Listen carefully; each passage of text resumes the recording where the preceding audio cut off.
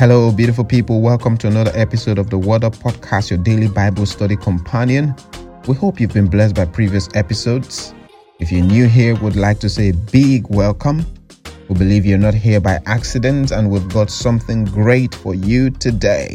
So sit back, relax, grab a cup of coffee, tea, or juice, and let's get right into it. Psalm 19 and verse 14, the NLT.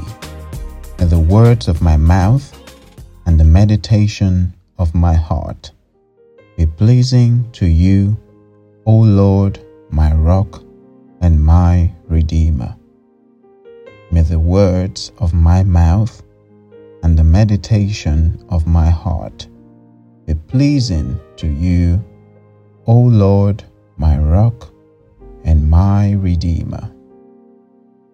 In Psalm 19, David started off by praising the wonderful works of God's creation, and as he progressed towards the end, he started to talk about how he could lead a life pleasing to God. David was someone who was constantly seeking ways to improve his relationship with the Father.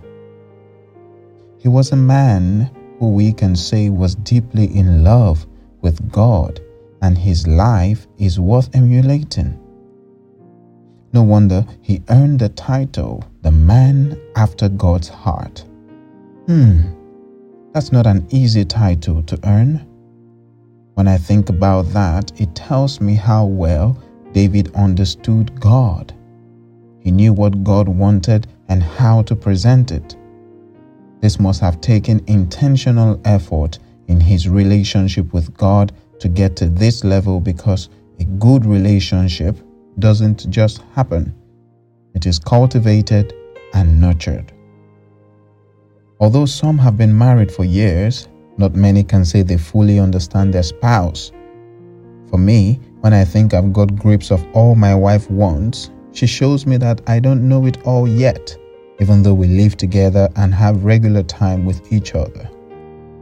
This tells me that David was a man who not only spent quality time with God, he studied God's word, meditated on it, and understood it as someone who was in love with God.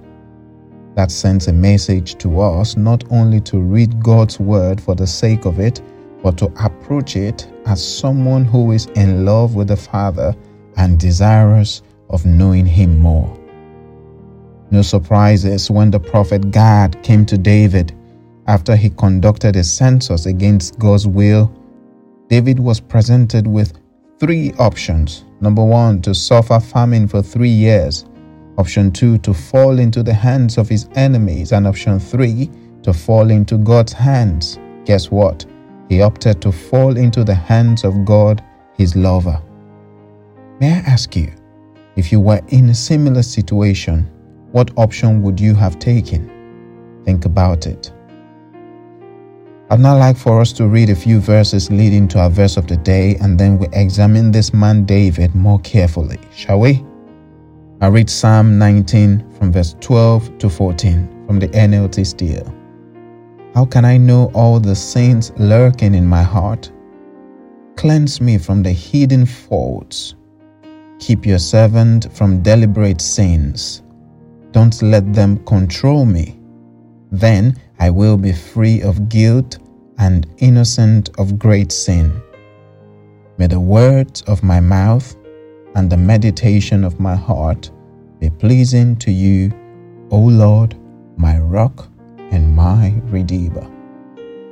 David wishes to know about all the sins lurking in his heart and to be free from hidden faults. Known faults are quite obvious, but not everyone is willing to let go of them, so they become strongholds. A few questions for us as we proceed. Do you desire to be cleansed? Do you have a desire to live free of sin? Are you willing to pray like David prayed? May the words of my mouth and the meditation of my heart be pleasing to you, O Lord, my rock and my redeemer. The words of our mouth refers to everything that proceeds from our mouth, whether in seriousness or in jokes. We ought to be pleasing to God in everything we say and do. Not all jokes are acceptable before God, and so they shouldn't be heard from the mouth of a child of God. I say this because Christians say stuff and conclude they were only joking. The conduct of our speech should make people wonder where we are from in a good light. In an office where almost everyone uses swear words, we ought to shine a light and only speak words that are pleasing in God's sight. What sort of words could be pleasing to God, you may ask? Words of blessing, humility, encouragement, peace, love, joy, and the likes. And what sort of words are not pleasing to God, you may ask? Words of pride, slander, envy, gossip, discouragement, strife, anger, resentment, and the likes. Our relationship with fellow humans should reflect our relationship with God. Husbands to wives and vice versa, colleagues to one another, friends and siblings, parents to children and children to parents. Let our words be pleasing. Let us encourage one another in the love of Christ. May the words of my mouth and the meditation of my heart be pleasing to you, O Lord, my rock and my redeemer. David here says to us that the focus is not only on our words, but also our hearts. The Bible tells us that the mouth only speaks up what we think in our hearts. James tells us the sequence of how sin and death comes about, and he states that it all starts from the heart, our desires. It was still David who said to God in Psalm 51, "Create in me a clean heart and renew a righteous spirit within me." The Word of God itself has cleansing power and is able to purify our hearts and make us right with Him. Every second we spend meditating on God's Word, we're transformed from one level to another in the way we think. Folks, we can pretend all we can with our words before people, but God sees our hearts. God does not relate to us based on our words, but on the state of our heart. My question to us today is this: who are you when no one is watching? If you get to a place where no one knows you, who are you? What decisions would you make? Are your words and thoughts currently acceptable before God? Do you want to do anything about it? What are some life lessons we could learn from this lovely verse? Number 1, God is not deceived. He knows the state of our heart. Lesson number 2, good relationships don't just happen, they are cultivated. Final lesson for this day, lesson number 3, are you happy for your secret thoughts to be in the open? Why not? Then change them and think differently. Shall we pray? Dear Father, we thank you for your word which has come forth to us today. Just like David prayed, we pray exact same prayer. May the words of our mouth and the meditation of our hearts be pleasing to you, O Lord, our rock and our redeemer. Help us to love you and fall in love with you and your word again and again.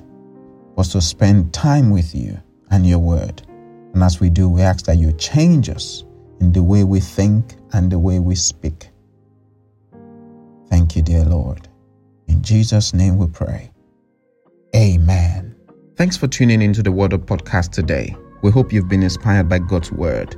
If you've got any questions or comments, you could leave them at the comment section below or email us at worduppodcast21@gmail.com. We'll be delighted to read from you. You could also do it by letting us know where you're listening from and how this program has blessed you. See you next time for another exciting and inspiring episode of the Word Up podcast. God bless you. Bye-bye.